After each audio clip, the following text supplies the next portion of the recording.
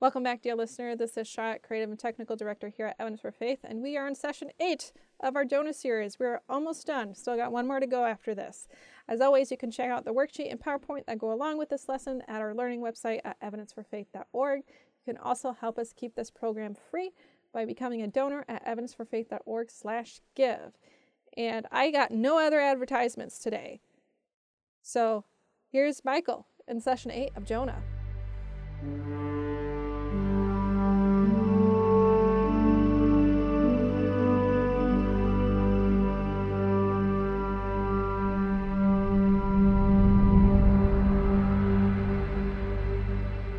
Let's go to the Lord in prayer. Father, we thank you so much for this day you've given us and beautiful day you provided for us. Lord, we thank you. And again, we thank you so much for the health that you have given us. And we thank you for that. And Lord, again, we just thank you so much for your word. This book of Jonah in particular, how we have seen it is a book of salvation. It is a book that has so many things that's messianic in it, but we also, Lord, have learned just a lot of interesting things about your character and about the way that you are, which we will again tonight in this lesson. So we ask that you would just bless our time. May your Holy Spirit, Lord, do the teaching and help us, Lord, to glean things tonight that we will assimilate into our lives, that we would be changed. And just open up our eyes, Lord, to things we many times just skim over, but let your Spirit teach us interesting things tonight. In Jesus' name we pray, amen. So as we're going in with Jonah, the second to the last lesson, this is 8, so we'll do the 9th one next week. And as we do this tonight, we're, just to bring you up to speed, we're in Jonah chapter 4, and tonight we're just doing 4, 5, and 6. That's as far as we're going to get. And in this, we have seen now, Jonah has already had his encounter with the fish. He's already come out of that and has gone to Nineveh, the Assyrian capital. And there he has been preaching to the people, telling them that God was going to destroy the place in 40 days. And what happened was the people repented. His own country, back in the upper kingdom of Israel, under Jeroboam II is not. They, even though they're having the greatest economic boom the country has ever seen, they are just wallowing in moral corruption and idolatry. And so his country turns away from God. God sends him to Nineveh, and the Nineveh, who is the enemy of Israel, ends up throwing away their idols and repenting, and we have this massive revival of, in the next lesson, we'll find out approximately how many people were there, but it's in the hundreds of thousands of people turned to God. The greatest revival in human history ever recorded. And Jonah, though, is not too happy with this because he was really hoping that God was going to destroy his enemies, the enemies of his own country, the enemy of Israel. And God doesn't destroy them. God pardons them. So, with that, we pick up in verse 4 now in Jonah. And again, we're out of the English Standard Version. So, it says, "And the Lord said, do you do well to be angry?" Jonah went out of the city and sat to the east of the city, made a booth for himself there. He sat under it in the shade till he should see what would become of the city. Now the Lord appointed a plant and made it come up over Jonah, that it might be a shade over his head, to save him from his discomfort. So Jonah was exceedingly glad because of the plant. So that's as far as we're going to get tonight. There's a lot of stuff in here, which you would think, there's not that much stuff. There was a lot of stuff. Don't laugh at me like this. There's a lot of stuff in here. You know, he is really upset that God has pardoned these people. So he goes out and he sits out there, and he's still in a way hoping. I mean, remember, he was telling the people, he wasn't preaching a message of repentance. He was preaching a message of doom, and the people repented. And then he knows that God, and he tells God, in the last lesson we learned, I knew this would happen. If they repent, you're going to be merciful to them, and I don't want that. And he's very upset about this. So as we look at this, I don't know if you noticed how that verse started in verse 4, but I thought it's sort of strange. I mean, it says in Jonah 4:4, "And the Lord said, do you do well to be angry?" Isn't that a weird way of phrasing it? I mean, like, what in the world does that mean? So there's different ways of looking it up. And, you can go, and I always encourage you, whenever you're going to do a Bible study, get more than one translation. And now the English Standard Version is a word-for-word translation, but there's a couple of other ones that we can look at. For instance, the New American Standard is a word-for-word translation, and look how it's phrased here. The Lord said, "Do you have good reason to be angry?" Now, the thing is, both of these are word-for-word translations, yet you can see there's quite a contrast between these two. Do you do well to be angry? Do you have a good reason to be angry? And so when you see stuff like this, usually what's happening, when you find two word-for-word translations and they're saying something different, that's usually an indication the Hebrew is hard to figure out at this point. Ancient Hebrew is still, in some cases, like a mystery. It was a strange language. It really was. And it's one of the oldest languages. Matter of fact, there was a study that was just published a couple of months ago that ancient Hebrew, might have been, according to these scientists, these are not Christian Bible scholars or anything. These are linguistic scientists that are studying this. What's the oldest language? And they were publishing that ancient Hebrew, goes back farther than they thought anything possibly could even. Which, well, that sort of fits with the Bible in a lot of ways. But anyway, so what this is, if you go and you start researching the verse 4 of chapter 4, you start to find out in many commentaries, they'll say it's hard to understand exactly what's going on. So let's take a look at another word-for-word translation and see what we can come up with this one. So I chose the Word English Bible, if you've never heard of this one. The World English Bible is a Bible that was published I think it came out in 2000. And it's a public domain Bible, so you can put it on, it's on the internet, though you can buy copies of it now in bound print, but it came out primarily on the internet so that everybody in the world could have a word-for-word translation. Though it's not real popular because people have not really heard of it, and plus a lot of people just carry a Bible, but that's what it is. And it's a very good translation, and it's a word-for-word. And here it says, Yehovah, or Yahweh, if you will, said, "Is it right for you to be angry?" So we're seeing, the idea, a good reason to be angry. Do you do well to be angry? Do you have a good, is it right for you to be angry? So between those three, you sort of get the idea. God's giving him a question, because Jonah's sitting there pouting. I mean, the guy is, as we said, he's not the greatest prophet. Had chapter 3 ended, it would have been great. But when chapter 4 comes, we see Jonah becoming very selfish. He's a racial bigot. He can't stand anybody who's not his own people. He hates these Assyrians, and God sends him there. The revival happens, which even makes him more angry. I mean, yeah, what a guy.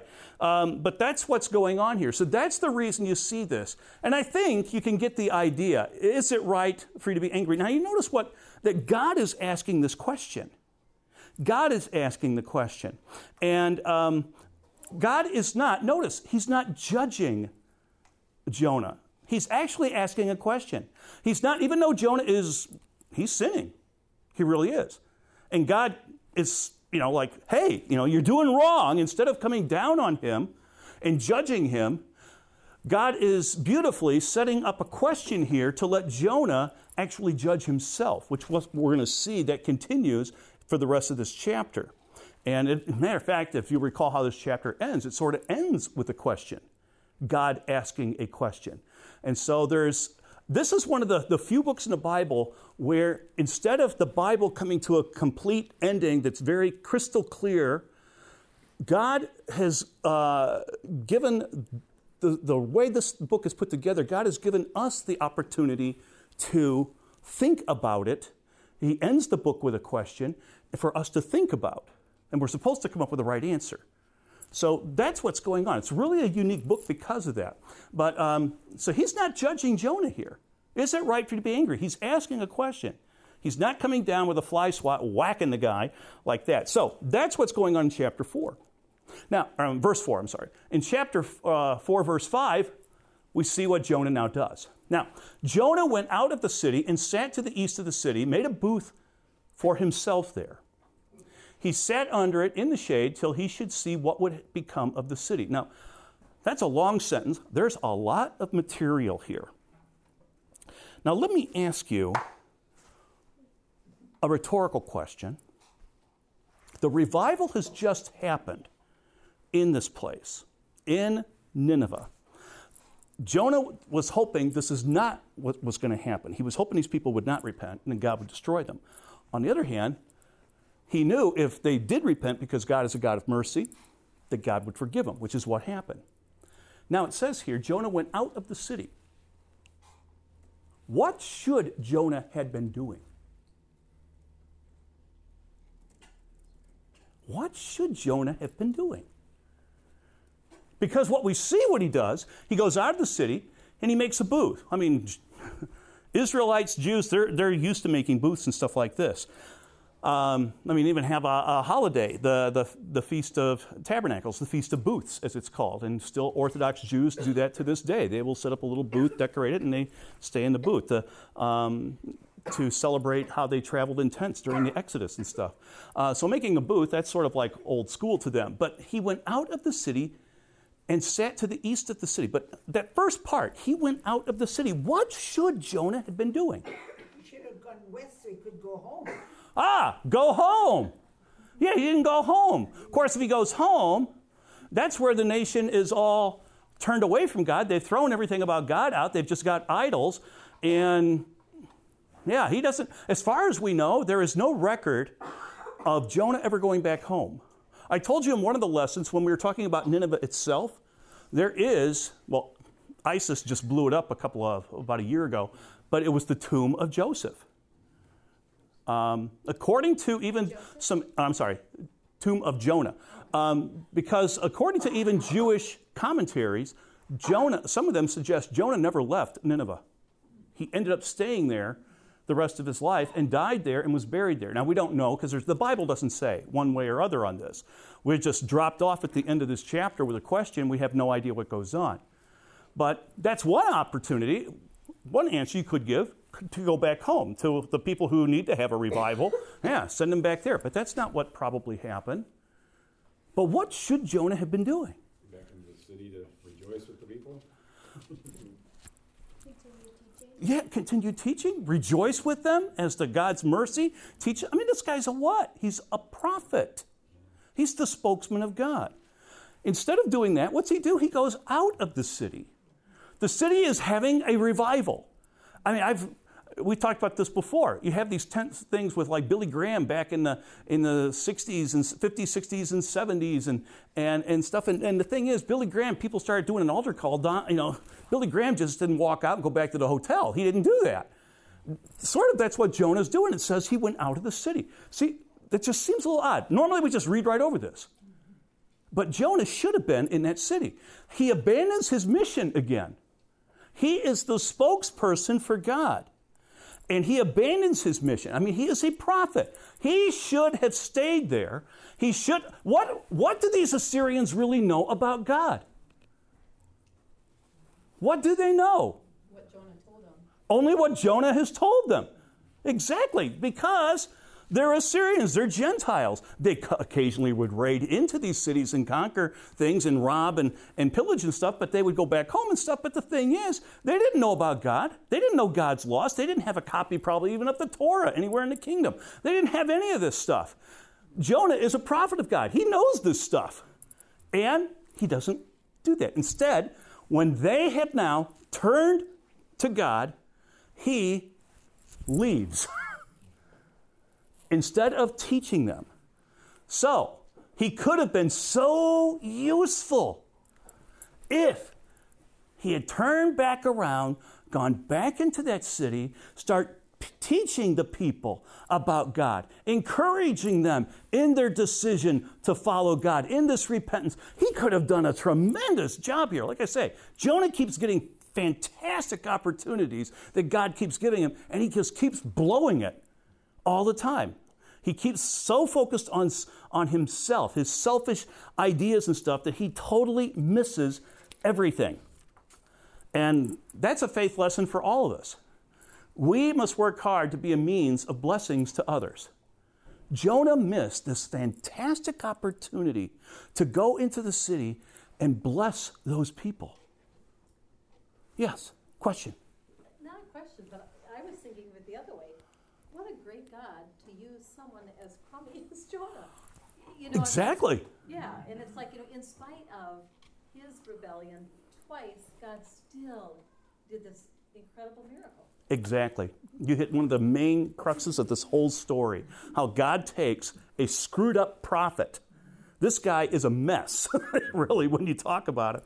And you start seeing, and there are some other prophets in the Old Testament that were sort of messed up too. But Jonah, man, he took a patent out on this. To many Christians, we could be the same way, though. We could be the same way. Oh, we know Jesus Christ, our Lord and Savior. We've been saved by grace. We've repented and stuff like this. And then, instead of getting involved in people who we work with or whatever, we miss an opportunity to be a blessing to the world. When I was teaching back in Illinois, most of the school, matter of fact, about every job, I was thinking about this morning. I think every school I taught at in Illinois, I taught in 3 different school districts. And every one, I think I had about a 25-minute commute. And I know the last 10 years I had it was exactly 25 minutes. I could just go out my door, I could get and pull into the school and walk into the school, be 25 minutes. During this 25 minutes, in the last 10 years in particular, I drove through a state forest. It was beautiful. There were just, oh my gosh, it's just trees, the Kankakee River. I had a road called River Road. I just paralleled the river, just rode right up to my school like that. And trees everywhere, deer, turkeys, all sorts of stuff. And I remember as I had that morning commute, and I would many times leave just after 6 o'clock in the morning to go there. As you're riding in the car and stuff like this, I many times spent that time in prayer, and I would just talk to God like he's sitting in the front seat. And many times, I found myself singing a song that is based on this exact faith lesson right here, that we can be a blessing to others. And I used to pray to God as I would drive my car, Lord, let me be a blessing to these kids and the teachers I work with. Help me to be able to be a mirror to shine your reflection onto them. I used to pray this almost every single day. And it reminds me of one of my favorite hymns, Make Me a Blessing. And if you're not familiar with this, because we don't sing hymns like we used to, George Schuler and Ira Wilson were the writers of this. Both of them went to Moody and Moody Bible Institute, and I believe they were roommates in Moody. And they wrote over 100 songs. Most of them have just disappeared from history and stuff. We have no idea what they were. But this was one that Ira Wilson was the person who wrote the words, and Schuler's the one who put it to music and stuff. And they spent a lot of their time just writing hymns when they were in Moody. This is like at the turn of the century. This is like in the latter 1800s, early 1900s and stuff like that in that time period. But this song is one of the most beautiful. And what's really sad about it, later on in his life, Ira Wilson was interviewed. What can you tell us about writing this hymn? You know, some hymns have fantastic stories. I won't go into some of them, but oh my gosh, day by day and with each passing moment, oh my gosh, the story behind that is just, it's a tearjerker. It ranks right up there with It Is Well With My Soul. Most of us know the story of that one. Well, day by day, it is almost an exact type of story. A girl loses her father as the ship he was traveling on, I think it's in Stockholm, as they were coming into port, the ship sort of lurched with a wave and the guy just fell overboard and she watched her father drown and stuff. Oh my gosh, it's just, for these people to write these hymns then. So he was asked, though, in an interview, Ira, what can you tell us about Make Me a Blessing? And his comment was really interesting. I have no memory of even writing that. He never did. To his dying day, he couldn't remember ever writing that. It was one of those, like I say, they wrote so many, he couldn't keep track of them. But I've got the lyrics here. I just want to read them because it's such a beautiful song. And the message behind this is what Jonah really needed to hear. As it goes, out in the highways and byways of life, many are weary and sad. Carry the sunshine where darkness is rife, making the sorrowing glad. Make me a blessing. Make me a blessing. Out of my life may Jesus shine. Make me a blessing, O Savior, I pray. Make me a blessing to someone today. Tell the sweet story of Christ and his love. Tell of his power to forgive. Others will trust him if only you prove true every moment you live. Then you go into the chorus again, and then the third verse. Give as 'twas given to you in your need. Love as the Master loved you.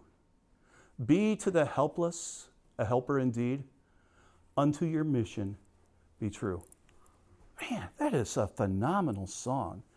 I used to sing that, like I said. I used to sing that in my car as I would drive to work, because that is exactly what I used to pray for, is that God would be able to use me. And he did in that school system. There was a lot of people that, we ended up having I don't know if I've mentioned, but we had at this public school, we had a Bible club that met on Mondays after school. Denise made treats for it, of course.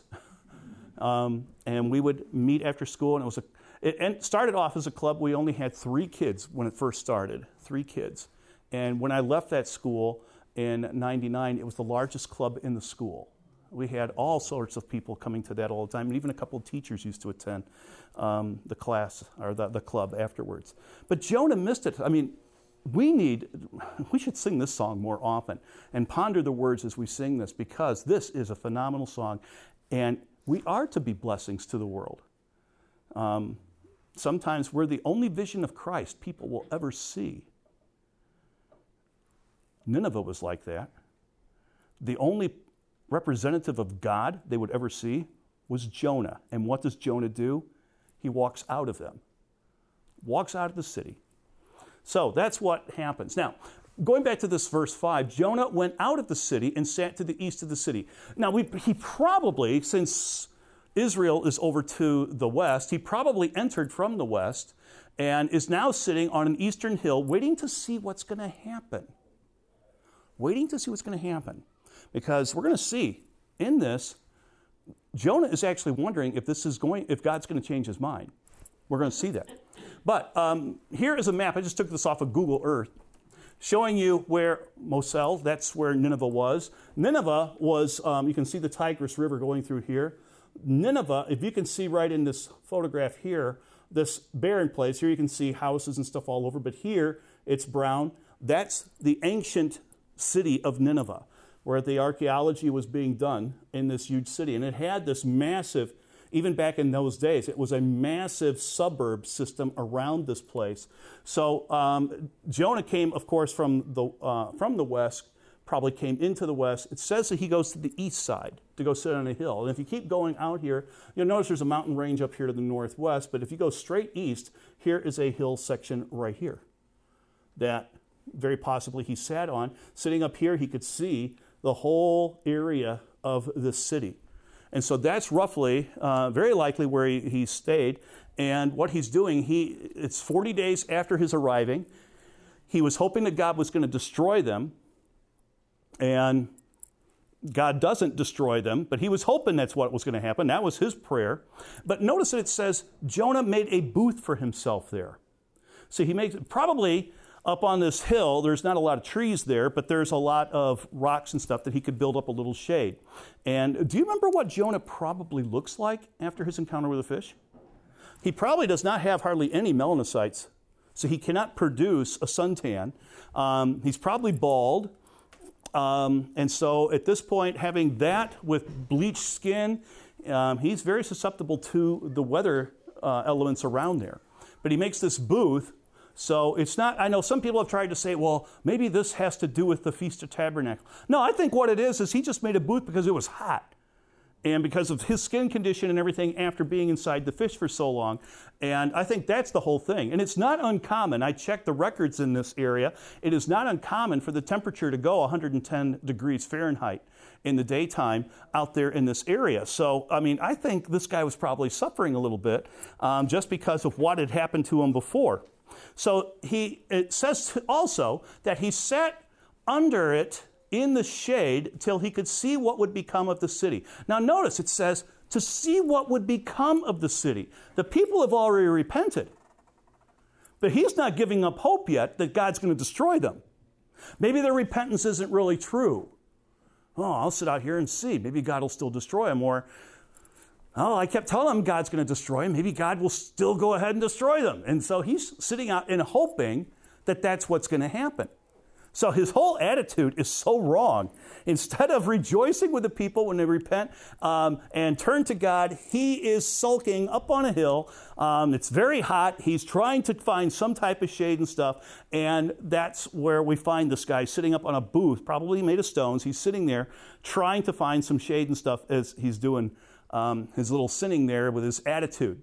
So take a look at this next verse now. We get to verse 6. And we see some more.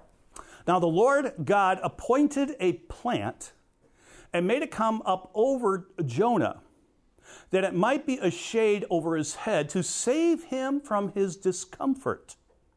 So Jonah was exceedingly glad because of the plant. Now, we've talked a lot about this book and the miracles that are mentioned in this book. Some of them, like the fish, as I showed you, could very possibly and very likely be just done with like a Carcharodon megalodon, big, large, like shark thing. Like the granddaddy of a great white shark. Huge thing.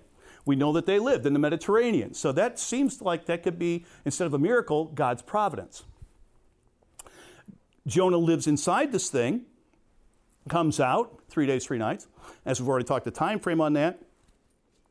And again, that could have been natural, but we know that God has got his hand in this all the time too. But it's not necessarily a miracle, because as I showed you, it's not 72 hours that he was inside there, because they told time differently. It could have been just, as many as 30 hours. But even so, now he goes to Nineveh. As I told you, when he goes to Nineveh and he preaches to this very crude, evil nation, they repent and turn to God, throw away their idols. And as I told you before, you want to talk about a miracle? That is the miracle of this book. That is the huge miracle. But now we see another thing happening that cannot be explained by natural means. This appears to be a miracle. It says, now the Lord God appointed a plant. So that's what we've got into. Now this, to grow this thing up over in one afternoon, to cover him and stuff like that, that's a miracle. That is a miracle. So definitely a miracle with the repentance. That's the miracle most people miss in this book. How God accepts their repentance and offers them grace. That's the miracle, the big one, and the people miss that. And you notice it's in the middle of this book. It's not at the end. That's at the middle. It's at the chiasm of the book, the middle part. This is a little bit later, and now we see a definite miracle. And I want to show you a couple of little things here about this plant thing. I want to tell you a few things. It says, now the Lord God appointed a plant. Now, first of all, manah, appointed. In other words, this is something that he did the same thing with the shark. God appointed a big fish, it says. So there's the word appointed there. The word appointed appears 4 times here. And it's God using nature to do things. And that's what we keep seeing here. So an appointment, God actually taking nature, and he often did this. Did not Jesus do the same thing? Take nature and twist nature miraculously. Remember when Jesus is in the boat with the disciples and it's storming on the Sea of Galilee? Jesus stops the storm, a natural miracle. Jesus turns water into wine, another natural miracle. It's amazing how many times God uses nature. Every one of the plagues that hit the Egyptians, except the Passover. But all those plagues, God used natural things. Actually, what he was doing, he was attacking each one of the Egyptian gods when he was doing that. There was a god for all these things, the god of the river, the god of frogs. Yeah, they had those too. The god of lice, they had a god for that. I mean, they even worshiped beetles that crawled around with dung balls. I mean, no wonder the Egyptians disappeared. But that's what they would do. And when it came to the last plague, the Passover, the plague of death, Pharaoh had the power of life and death. So it was a power that he went against directly Pharaoh.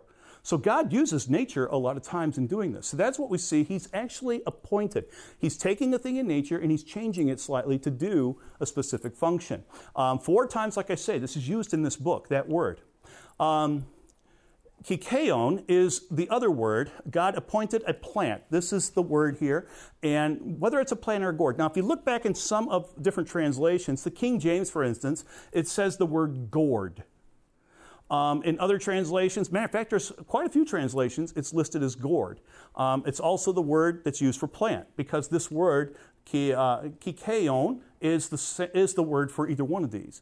And because of this, we ended up with a lot of people having arguments and stuff about that anyway. But God is appointing a special plant. He could be making a totally new plant, but it's the way that this is phrased 4 times in this book. God appoints. So God is showing throughout the book of Jonah, he is in charge of nature. And it says the Lord God. That is Yehovah, or Yahweh, or many translations today would call that Jehovah. Jehovah Elohim. Elohim is the same name that is used for God back in the creation in chapter 2, chapter 3, that God created, because this is the that I am from Exodus 3:14. That's that name, where here we have Elohim. Elohim, by the way, that's plural. A plural name for God. Remember, God is 3 in 1. It's interesting that it's set up like that. But Elohim is like the creator, the powerful creator. So that's what this is talking about. The powerful creator God appointed a plant, is the way that this is phrased. And you don't see these two words, these two names put together all the time. There's a few, all through the Torah, it's like that. When God is doing these miracles and stuff with with Moses and stuff, he's often called Yehovah Elohim. But, and by the way, I think I've told you the way that we get Jehovah is they took another name of God, Adonai, and they took the vowels of Adonai and they put it inside of here, and you get Yehovah. Jehovah, that's how they got the name Jehovah. So it's a safer way of saying this, because to an Orthodox Jew, they would never even pronounce this. They wouldn't even spell this out. That would be too holy. So you're risking blasphemy to them if you do that. But that's what the two names are. Now, as I said, some plants do grow fast. Matter of fact, kelp you find on the west coast of the United States. Kelp, it's a brown algae. It's the tallest growing plant-like creature we know of. I know we've often heard and be taught in school that sequoias and redwoods are the tallest trees. They are the tallest trees. But the tallest plant-like creature, kelp. Kelp can grow 800 feet. And what's fascinating is, to marine biology, if you put it under perfect conditions, you can sit and actually watch it grow.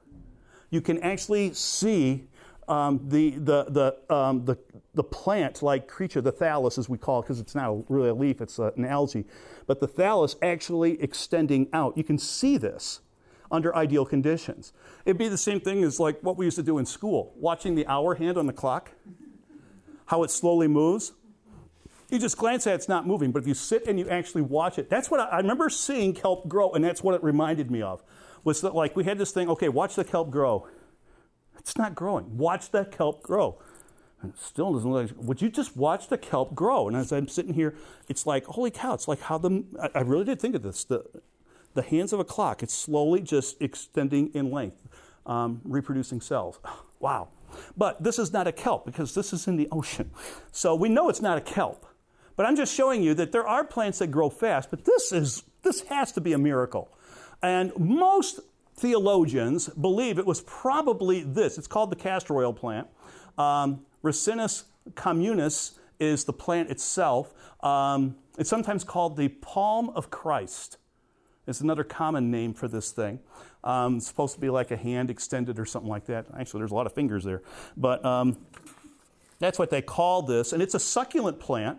It is very common all around the Tigris River there. Matter of fact, it's common all the way from Africa to India.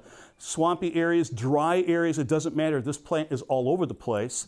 And I remember seeing these in Israel, though I never thought of it at that time to take a picture of one of these, so I had to get these off of Bing or whatever it was. But anyway, it's a succulent plant. It does have a hollow stem. It produces a fruit.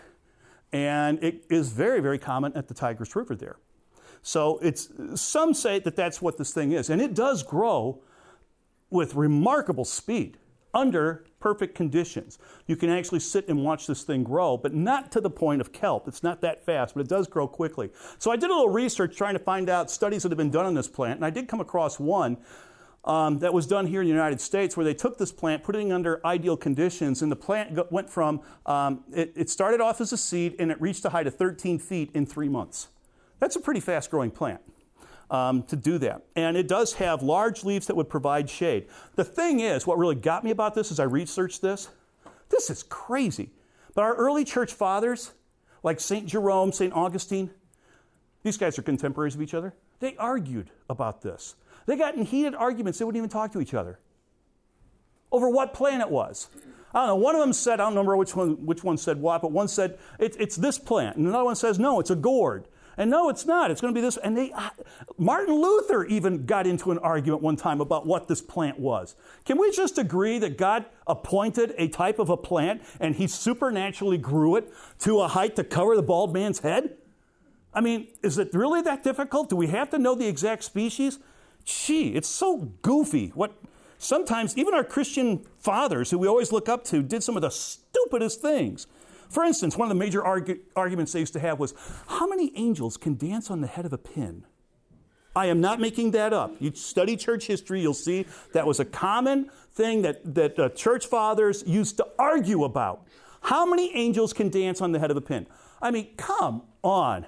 People are dying in sin. We have grace to offer. What are we arguing about stupid things like that for? Gee. And there's a faith lesson here for us. Nothing is too difficult for God. If God says, I'm going to put a plant there, and I'm going to have it grow up that afternoon and cover this guy's head, I don't have a lot of trouble believing that. Because I think he can do anything.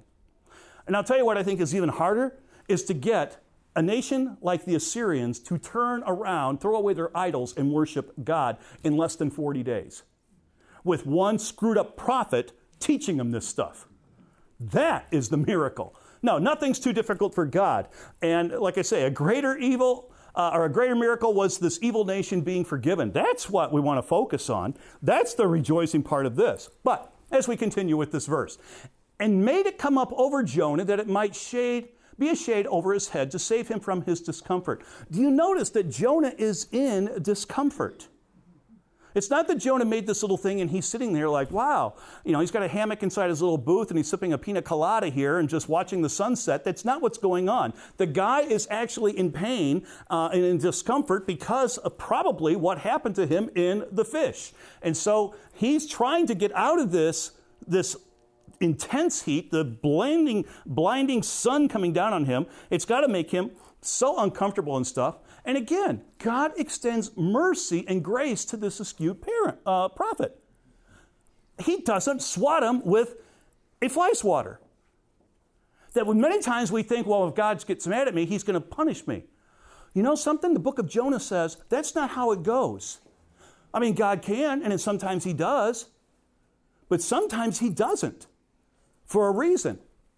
And in this case, he's extending mercy and grace even to this guy who is sinning, sitting out there where he should be in the city doing the preaching and leading these people. Instead, he's sitting here sulking and still praying that God is going to destroy them. And God, instead of doing that, God has a plant come up and cover him and makes him feel better. Because of the plant. That's why, as this verse goes, that he's sitting there waiting to see what's going to happen. Because of that plant, Jonah believes that God is blessing him again. And maybe yet God is going to do what he wants him to do. Destroy these people. That's what he's hoping for. Do you understand what I'm saying here? Jonah is wrong. He wants this nation destroyed. He goes up here, he's mad at God, he sits down, and he builds a little thing. All of a sudden, God supplies this thing to come up and cover him and give him comfort. It's an act of grace and mercy. And Jonah notices this. I mean, you have to think, wow, that grew quick. God's blessing me. So God is blessing me. Maybe God's going to destroy these people after all, and I won't appear as a false prophet then. You see how this logic is going here. Jonah was probably thinking God's going to destroy the city as he desired. He's just adding to his sin as he's doing this. But that's what's going on. He took God's gift as a token that God has come around to his way of thinking. That's what's going on here now. He's thinking God is going to destroy them, that God has changed his mind. He's not going to take their repentance, or maybe their repentance is false and he's going to destroy them. And that's why Jonah is sitting there like that, thinking this. In fact, what was really happening, God was setting him up for a very, very serious faith lesson. And this is what we're going to end with here tonight because we're out of time. But this faith lesson is something that we need to watch for too. You see, sometimes God will bless us, even when we are not walking close with him.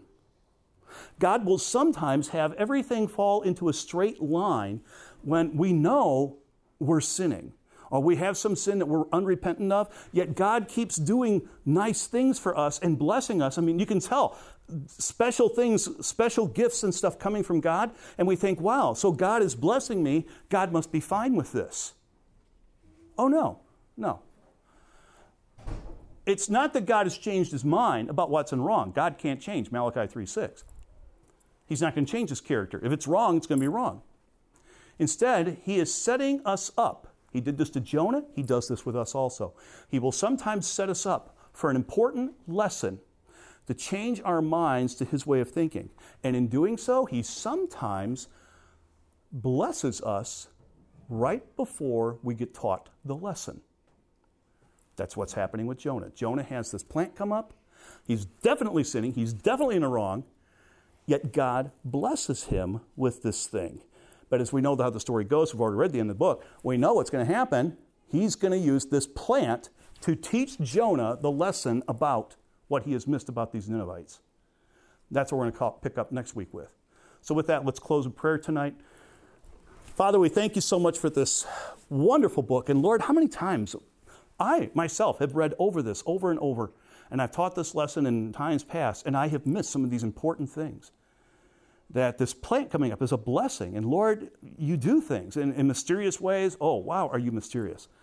But that doesn't mean that you condone things that are wrong, because we know it goes against your character.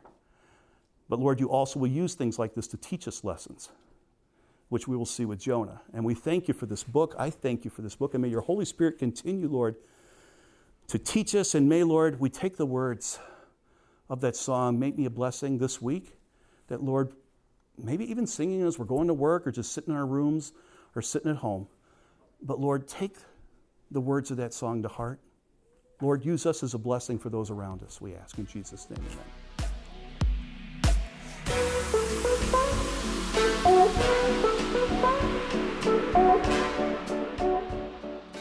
I hope you enjoyed that episode. A big thank you is due to our donors for making this ministry possible. Once again, you can become a donor at evidenceforfaith.org/give and help us keep this broadcast free. You can also support us by sharing, subscribing, and leaving a review on this podcast. If you'd like to hear Michael live, you can check out our bookings calendar at evidenceforfaith.org. That's evidence4faith.org. And on that note, this is Charlotte signing off. I'll see you on the next episode.